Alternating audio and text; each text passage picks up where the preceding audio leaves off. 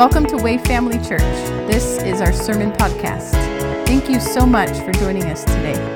We pray that this message will be a blessing to you as you seek God through His Word. We invite you to join us in person every Sunday at 10:30 a.m. We would love to meet you. Or you can also visit us online at wayfamily.church. Well, good morning. I'm grateful for the opportunity to be here with you today.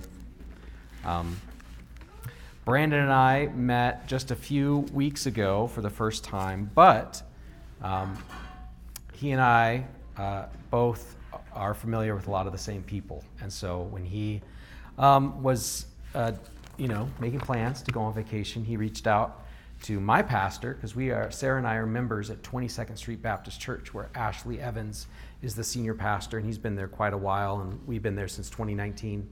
So I am not currently serving as a pastor, though I have been licensed and ordained to do ministry in Arizona. I am wrapping up my Master's of Divinity this upcoming May, and I have been serving the Lord through vocational ministry since I was 20, which is, as of this last week, 20 years ago. So if you do the math, you realize I am now over the hill.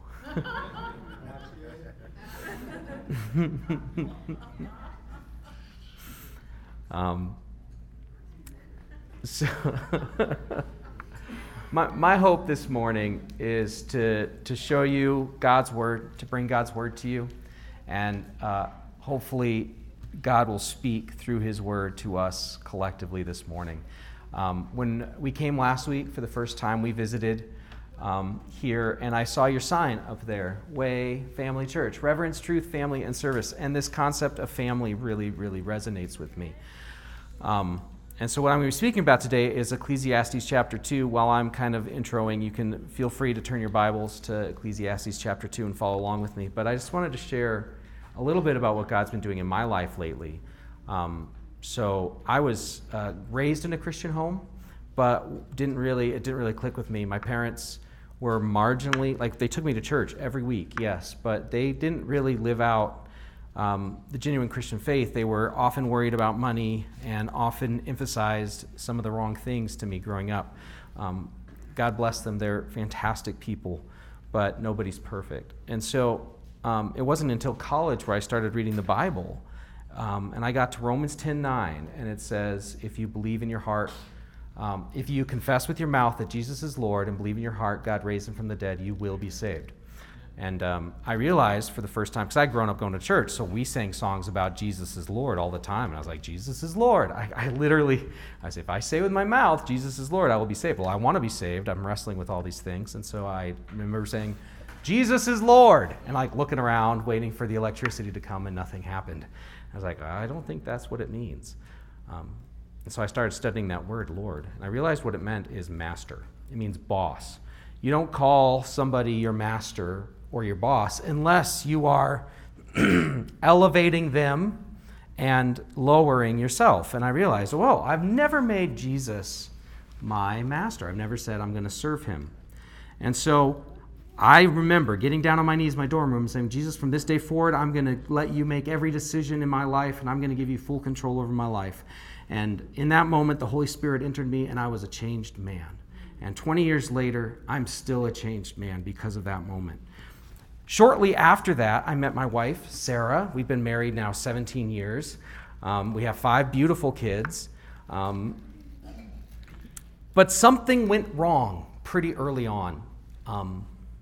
I thought, and I was raised in the era of the 90s where love was about getting your needs met, and life was about fulfillment. And so I thought to myself, I had gone to college to be an electrical engineer. God pretty quickly showed me that was not the path he wanted me to take. And so I said, well, God, what am I supposed to do with my life? What am I supposed to do with the rest of my life? What is my vocation? What is my career going to be? Because when you're in college, these are the questions you ask yourself. And I said, what is my career supposed to be? And without waiting, without really listening, I said, ministry. Ministry is the most valuable thing that I can do with my life. I am going to serve God by doing vocational ministry, and I will find fulfillment in work. I'm going to find meaning in ministry. And so I ran after every ministry opportunity I could find. I chased it down. I chased ministry opportunities because I thought I was going to find fulfillment in serving God through getting paid to do work. And I remember multiple times going to a church and being like, God's called me to lead worship. I'm a worship leader, and this is what he made me to do, and this is what I'm supposed to be doing. And the church would say, no, you don't have any experience, and we don't know your character, and we don't trust you. And I was like, God, why aren't you doing this? And so I kept feeling like my life was meaningless because I wasn't doing ministry. Well, fast forward a few years. It's 2016, 2017. I am now a full-time worship pastor in Pratt, Kansas. I have an amazing church family. We have 3 kids, and I woke up that one morning in March after we had finally finished renovating our house, and we were living there. And when I was 20, I wanted a house, I wanted a car, I wanted a wife and kids, and a great job leading worship, and I had everything I'd ever dreamed about. And I woke up and I said, I have never been more miserable. I have never been more miserable. It was 2017. It's taken the last 6 years for me to get to a place where I finally beginning to understand why I was so miserable.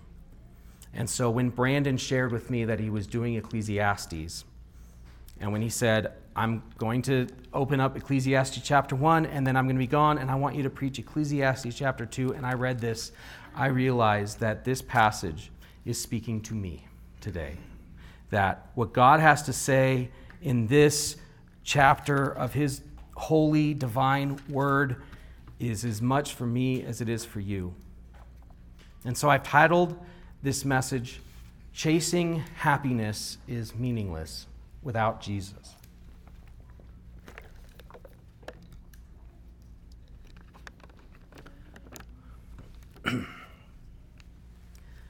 And the reality is that I think many of us are looking for happiness and fulfillment in things that aren't Jesus. I work with college students. That's the ministry that I'm doing right now. That's my full-time vocational role is working with Christian Challenge, and we work with college students. And college students are always trying to figure their lives out. They're trying to figure out what job they're supposed to do. They're trying to figure out who they're going to spend their life with. They're trying to figure out what they're interested in and all those things. And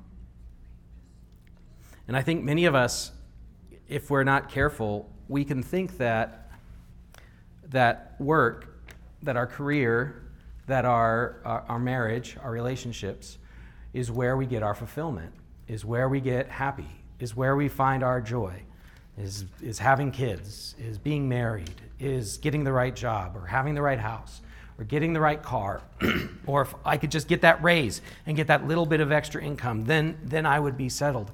But Solomon, the highest king in the history of Israel, he had everything.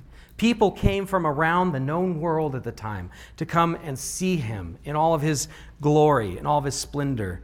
Solomon says, now all of this is vanity. So let's start. We're going to open up into Ecclesiastes chapter 2. We're going to read verses 1 through 11. Before we do, I just want to say a prayer. Dear God, I thank you for your word. I thank you for how you have worked in our lives and how you are speaking to us and how you're working in our midst and in our presence. I thank you, God, that we can find meaning and joy in you. And I just pray, Father, that you would speak to us today through your word. While this may sound discouraging and while this passage may be a little bit of a downer, I know that there is hope because of your sacrifice at Calvary. Because of your death and resurrection, we can be saved and we can find true meaning and true happiness. So Lord, I just pray that your word would speak to us today, that anything that I say that is of me, it would be forgotten. Lord, and that anything I say that is of you would be remembered, Father. And I just pray that less of us, more of you, you would be glorified now as we heed, listen to, pay attention to your word, Father. I pray this in your name. Amen. Ecclesiastes chapter 2, verse 1 through 11. Pleasure is meaningless. Or if you're following along in the ESV and you have chapter headings, this is the vanity of self-indulgence. This is the first point. Pleasure is meaningless. I said in my heart, come now, I will test you with pleasure. So this is Solomon talking to himself, right? He's talking to his heart. He's like, come now, heart, I will test you with pleasure. Enjoy yourself. But behold, this also was vanity. I said of laughter, it is mad, and of pleasure, what use is it? I searched with my heart how to cheer my body with wine, my heart still guiding me with wisdom. So he's saying, I'm going to drink wine, but I'm not going to just get drunk and be completely insane. I'm going to try and allow wine to make me happy, but still being smart about it. And how to lay hold on folly till I might see what was good for the children of man to do under heaven during the few days of their life. I made great works. I built houses and planted vineyards for myself.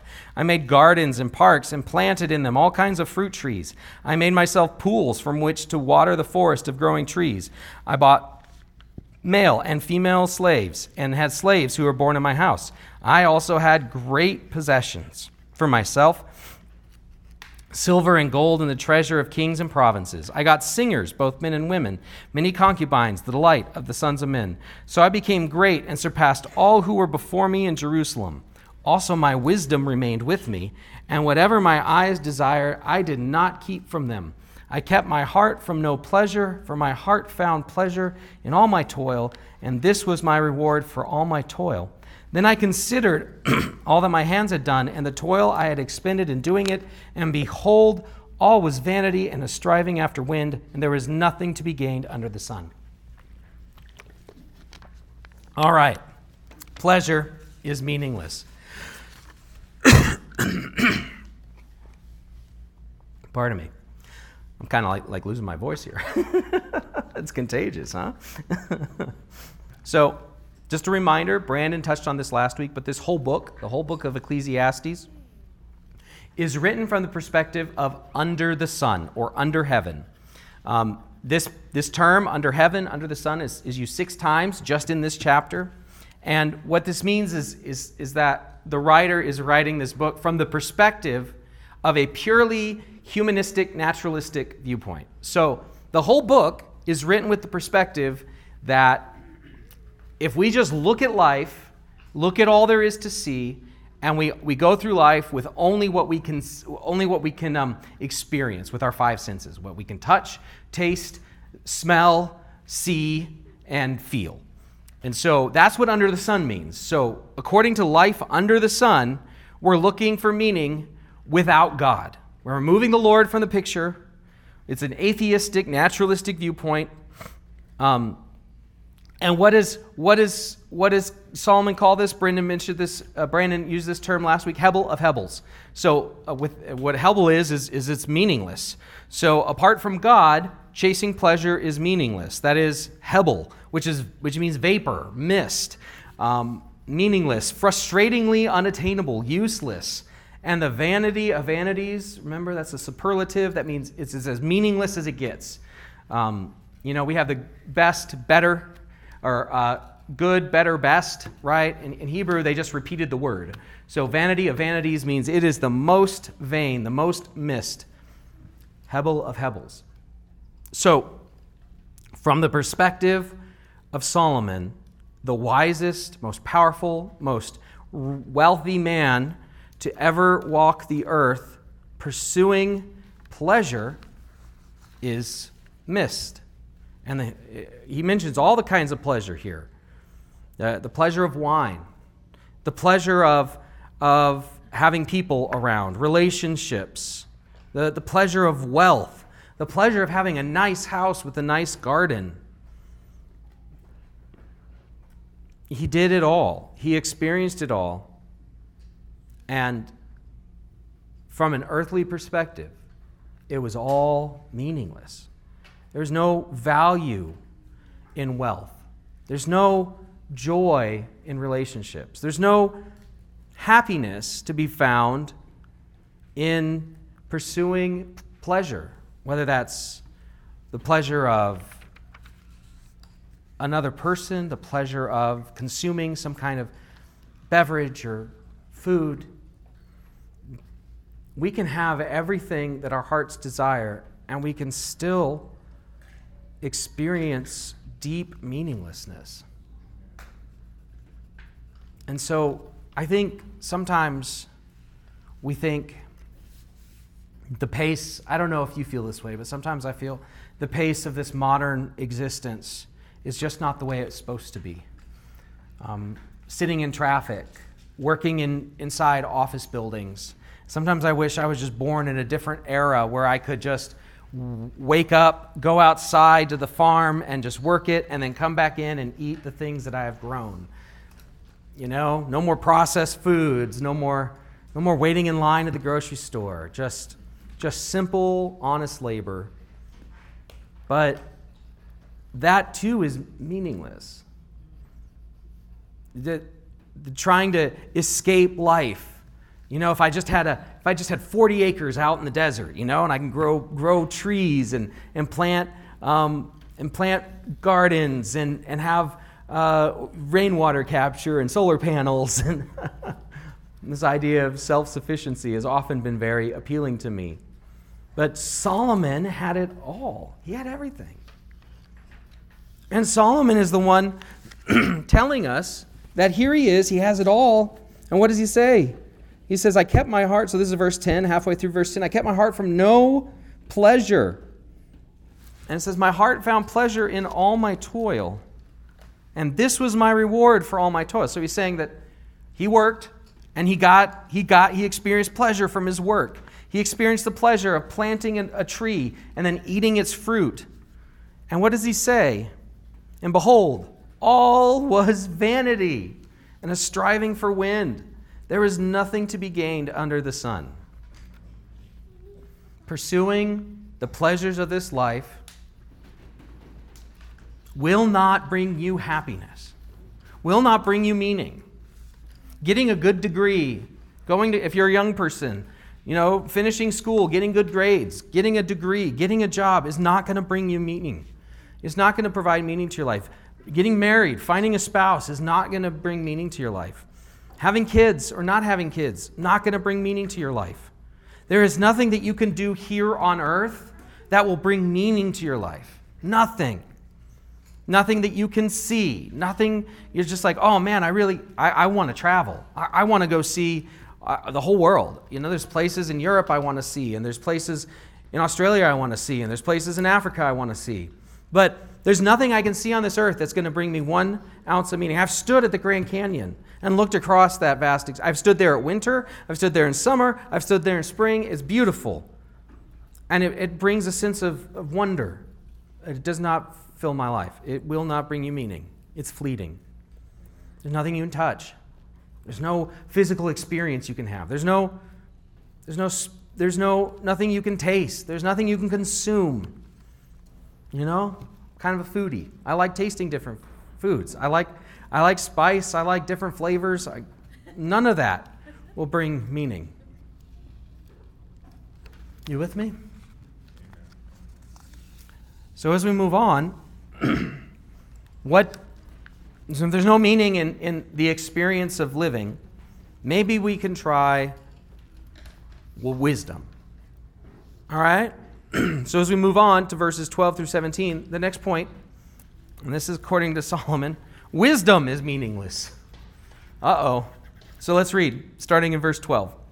So I turned to consider wisdom and madness and folly, for what can the man do who comes after the king? Only what has already been done. Then I saw that there is more gain in wisdom than in folly, as there is more gain in light than in darkness. The wise person has his eyes in his head, but the fool walks in darkness.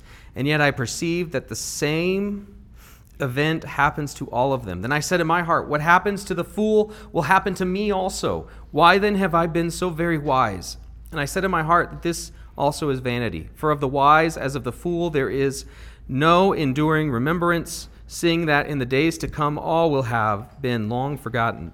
how the wise dies just like the fool. So I hated life, because what is done under the sun was grievous to me, for all is vanity and a striving after the wind. Okay, so you're like, all right, I agree with you.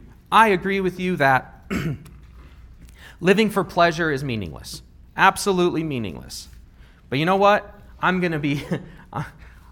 not going to pursue pleasure. I am going to discipline myself, and I am going to avoid smoking and avoid drinking and avoid dancing like a good Baptist person. I'm gonna throw it all out the window, and I'm not going to pay any attention to what my senses tell me or my feelings tell me. I'm going to pursue a life of wisdom. They call it asceticism, right? This is the great some of the heroes of the faith who started the monastic movement, and they would go out into the desert, and they would take vows of poverty, and they would fast, and they would deny themselves. And Solomon did the same thing. And what does he say? This is also folly. This is also Hebel of Hebels. This is also vain, meaningless, empty. And why is it? Because it doesn't matter how good you are. It doesn't matter how perfect you live your life, how many great decisions you make, how much pleasure you avoid. You are also going to die. We are all going to die. Death is inescapable for us. So here we have one of the greatest kings of all time, one of the wisest men. And so what does he say? He says, what can the man do who comes after the king? He's looking at his life. And we know from Scripture that Solomon's son was a bit of a fool. Solomon's son ended up having the kingdom split in half because instead of listening to the wisdom of his father's advisors, he listened to the wisdom of his peers. And the wisdom of his peers was foolishness and ended up splitting the kingdom in half. And so my suspicion is that Solomon knows that his son is pretty foolish. And so he's looking at his legacy, and he's saying, in a very polite, appropriate way, he's not just calling his son an idiot here, or a fool, but he's saying, what can the man do who comes after the king? So Solomon says there's more gain in wisdom than in folly, as there's more gain in light than in darkness. The wise person has his eyes in his head, but the fool walks in darkness. And yet I perceived that the same event happens to all of them. What happens to the fool will happen to me also. Why then have I been so very wise? This is vanity. Living a life of asceticism, giving up pleasure, denying yourself for the purpose of saying that I'm living well. Again, this is under the sun, without God, without taking up your cross and following Jesus. Without the following Jesus, denying yourself is meaningless. And I think sometimes I see this in churches because I think that God's word tells us that we should look different. God's word says that Christians, people who follow Jesus, are transformed. There's something that should be noticeable in us, that our lives should be marked by the power of the Holy Spirit. We should be different. We should talk different and act different to our classmates and the kids in school with us and the people we work with. But what happens is we fail to see that transformation take place. And so what we do is, instead of working towards helping our hearts grow closer to Jesus, and instead of pouring more energy into our spiritual development, we start trying to make external changes. So we say, okay, well, as a Christian, I should stop smoking. And that's not bad. Yeah, I don't think we should surrender our lives to substances. We shouldn't be under control of substances. This is not bad. But we say, okay, I'm going to stop smoking. I'm going to stop swearing. I'm going to start dressing differently. I'm going to start acting differently. And so what we do is we have all these external things that we change. We change this stuff on the outside. But then instead of having our hearts be transformed and having that be the source for these changes, we so focus on these external changes that all of a sudden we aren't different, we're divisive. Yeah. We start saying, well, if you're going to be a Christian, you have to walk like me and talk like me and act like me, dress like me, smell like me. You have to do all these external things. But that is meaningless. These may be wise decisions to make. I'm not going to listen to bad music anymore. I'm not going to watch bad TV anymore. That's wisdom, okay? You're not going to smoke. That's wisdom. You're not going to swear like a sailor. That's wisdom. But without the internal changes, without the transformed heart, that is meaningless. It's meaningless. It's dangerous. Pursuing that only separates us from the people that God loves and He's called us to reach. You have to understand, living wisely, making good decisions is better, right? Solomon says it's better to be wise than to be foolish.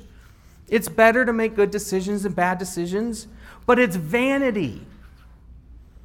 Just doing things different on the outside of you isn't going to fix your broken heart, your sinful nature, the desires that you have, the mindset, the feelings of rage that come up when someone cuts you off on the road. The problem isn't that you act out. You're like, well, I'm a good Christian because I don't swear, and I'm a good Christian because I don't retaliate, and I'm a good Christian because I don't do this, and I don't do this, and I don't do this. But if you got angry in that person in your heart, you failed Jesus. The problem isn't the behaviors. The problem is the desire in the heart. And so that's what Solomon's saying here. He's saying it's not about what we do. Because if we only focus on the external things, the things that we do, it's vanity. Vanity. So, not only is pleasure meaningless and living wisely meaningless, but the third thing that we're going to see here is work is meaningless, or the vanity of toil. We're going to read verses 18 through 23. Remember, this is Solomon. He has it all together from an earthly perspective. What does he say? I hated all my toil in which I toil under the sun, seeing that I must leave it to the man who will come after me. The man who comes after Solomon is his son, Rehoboam. And Rehoboam, again, was a fool. And so this is Solomon's way of saying, I'm going to have to leave all these wonderful things I built, this whole kingdom, all this stuff, to the one who comes after me. And here he says, and who knows whether he will be wise or a fool. Solomon has a suspicion. He's suspecting that his son is foolish. Yet he will be master of all for which I toiled and used my wisdom under the sun. This also is vanity. So I turned about and gave my heart up to despair over all the toil of my labors under the sun, because sometimes a person who has toiled with wisdom and knowledge and skill must leave everything to be enjoyed by someone who did not toil for it. This also is vanity and a great evil. What is a man from all the toil and striving of heart with which he toils beneath the sun? For all his days are full of sorrow, and his work is a vexation. Even in the night his heart does not rest. This also is vanity. And when I read this week to prepare for this, I realized this is what God was saying to me. Remember at the beginning when I told you that I thought ministry was going to fulfill me? It doesn't. It doesn't. It's just work. And maybe you think that if you could just get a better job, a job that didn't have quite so many headaches, a job that didn't have to deal with quite so many people the way that you do, or your coworkers were better, your boss was nicer, the work you had to do wasn't so bad. If you could just change your job, then you could find meaning. And you know what? In my 20 years of striving to do ministry, you know what the cost of that is? Trying to find purpose and fulfillment in my work.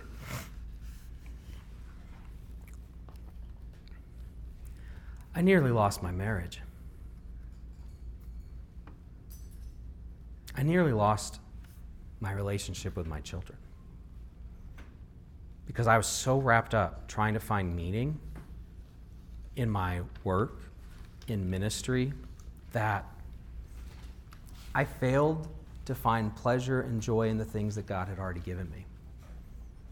I said, man, work is really painful right now. Work is really hard. This church is really difficult to serve.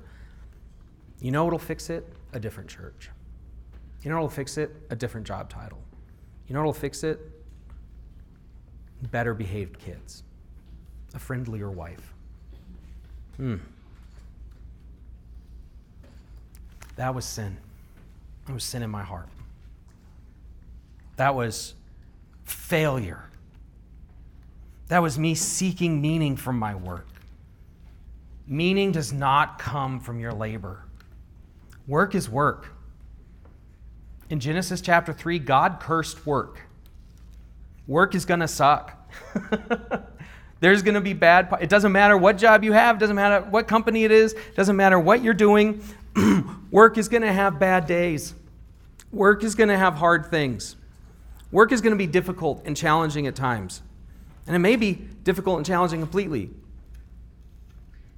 And if you're trying to get your value from your work, that is going to destroy you. It is going to hurt you, and it's going to hurt the people around you. But if your value comes from something other than work, you go to work, work sucks, you come home and have a great rest of your day because you're getting to hang out with your kids.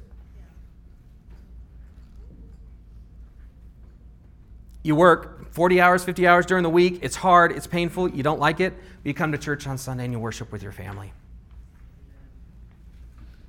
Work is meaningless under the sun. Okay?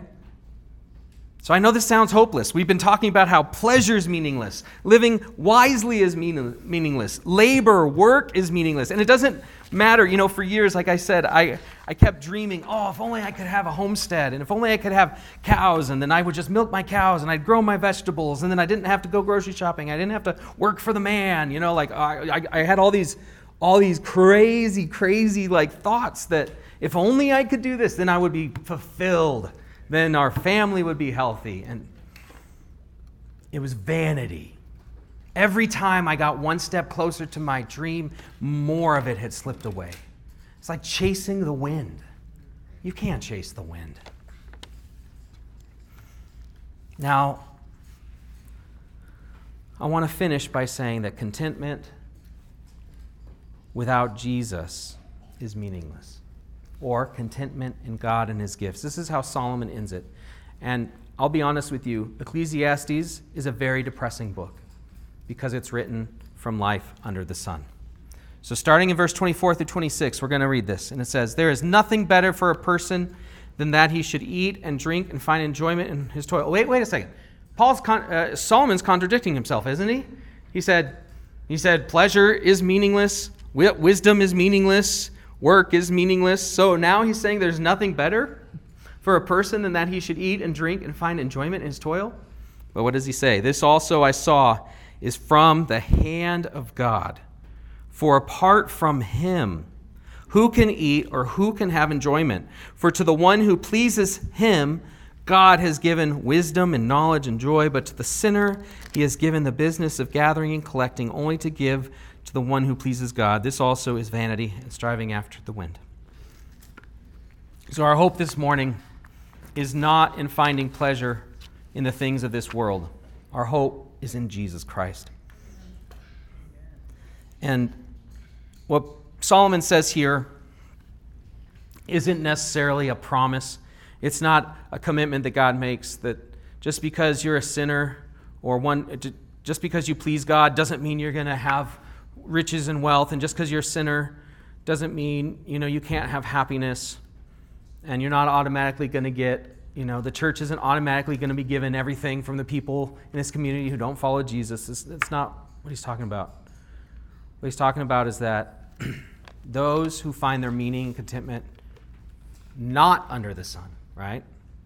If you look for meaning, contentment under the sun, that is here on earth, in this physical plane, in this physical life that we live, if you search for your meaning and existence here, you will be disappointed. It's chasing after wind. Hebel of Hebels, vanity. But if you turn to God, if you seek the Lord, if you find your meaning in your relationship with Jesus, then all of a sudden, everything else has meaning. The first thing that we need to see is finding enjoyment in what you do. So again, like I said, Romans 10:9, confessing Jesus is Lord, believing in your heart God raised him from the dead. If you want to have joy and purpose and contentment in this life and the things that you do, it's a very simple step. There's 3 steps. You've heard the ABCs. The first part is to admit you're a sinner. Acknowledge how you have broken faith with God. Acknowledge the things that you've done. Acknowledge it. We're not talking about making promises to change. We're not talking about, I'm going to do this and no. Step 1, acknowledge. That just means you put it out on the table. You say, God, I have an issue with pornography. God, I have an issue with drug addiction. God, I have an issue with adultery, adulterous thoughts. God, I'm vain. God, I get pleasure from hurting other people. God, whatever that thing is that you know is wrong, you put it out on the table in front of you and you acknowledge it. You say, God, here's who I am. Then you believe in the power of the resurrection. That's what it means to believe Jesus is Lord.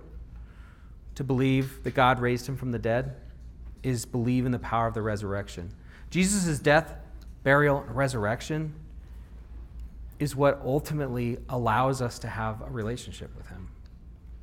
So you believe that your sins are covered. You believe that you've been washed. You believe that there is nothing that separates you from the love of God. There's nothing that you can do. There's nothing that you've done. There's nothing that you will do. You must believe. And believe is just say, this is true. You say, it is true that even though I acknowledged who I am, here's all this ugly stuff about me that's on this table, what I do is I believe. I say, God, I may not feel it. It may not seem true, but I'm going to say that this is true. God, I know that it is true, that your death and resurrection has completely washed all of that away. It is gone. I believe that. I'm going to hold to that truth, and I am not going to let that truth go. No matter what Satan tells me, no matter what my feelings tell me, no matter what memories I have about the evil I did, the harm I caused that person, the damage I've done to my wife, the damage I've done to my kids, I believe that. As a narcissist, I put that on the table, and I believe that because Jesus' death and his resurrection proved his power over death, that there is nothing that can separate me from God.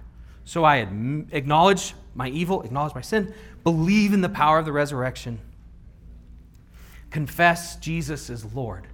This is where you say, because I've been cleaned, because I'm a sinner who's been washed, now I can follow you, Jesus.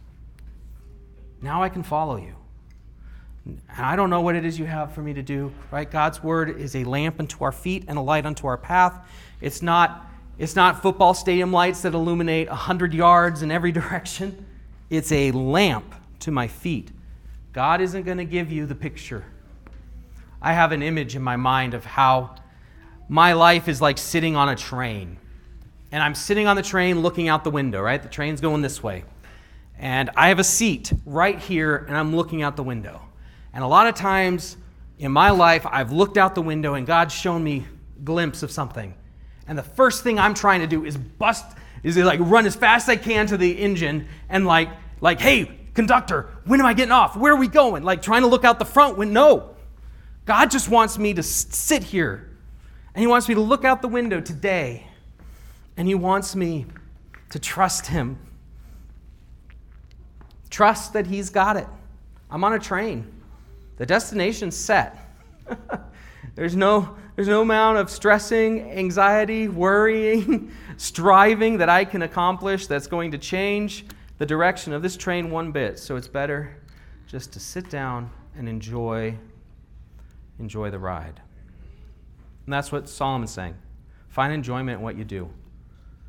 Based on your relationship with Jesus, your identity in Jesus, your purpose is in Jesus.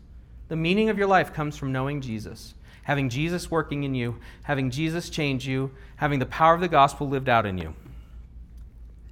So find enjoyment in what you do, because you're doing it for the glory of God. Whether you're a register, you're a cashier at a supermarket, you are checking groceries for the glory of God. I was talking with someone just before church, and they're moving hay for the glory of God. I'm working for a friend of mine. We're doing AV work, and I'm helping him keep track of his finances. I'm keeping track of finances for the glory of God. We can find enjoyment in what we do because our purpose and our fulfillment comes from Jesus. The next thing is, apart from him, there is no joy. And this is what this passage is showing us, that outside of a relationship with Jesus, outside of life above the sun, if we just look at things here on earth, there is no joy. There is no meaning, there's no purpose. But if we fix our gaze outside of this, there is joy. And the last thing is, life's true fulfillment is only attainable through Jesus Christ.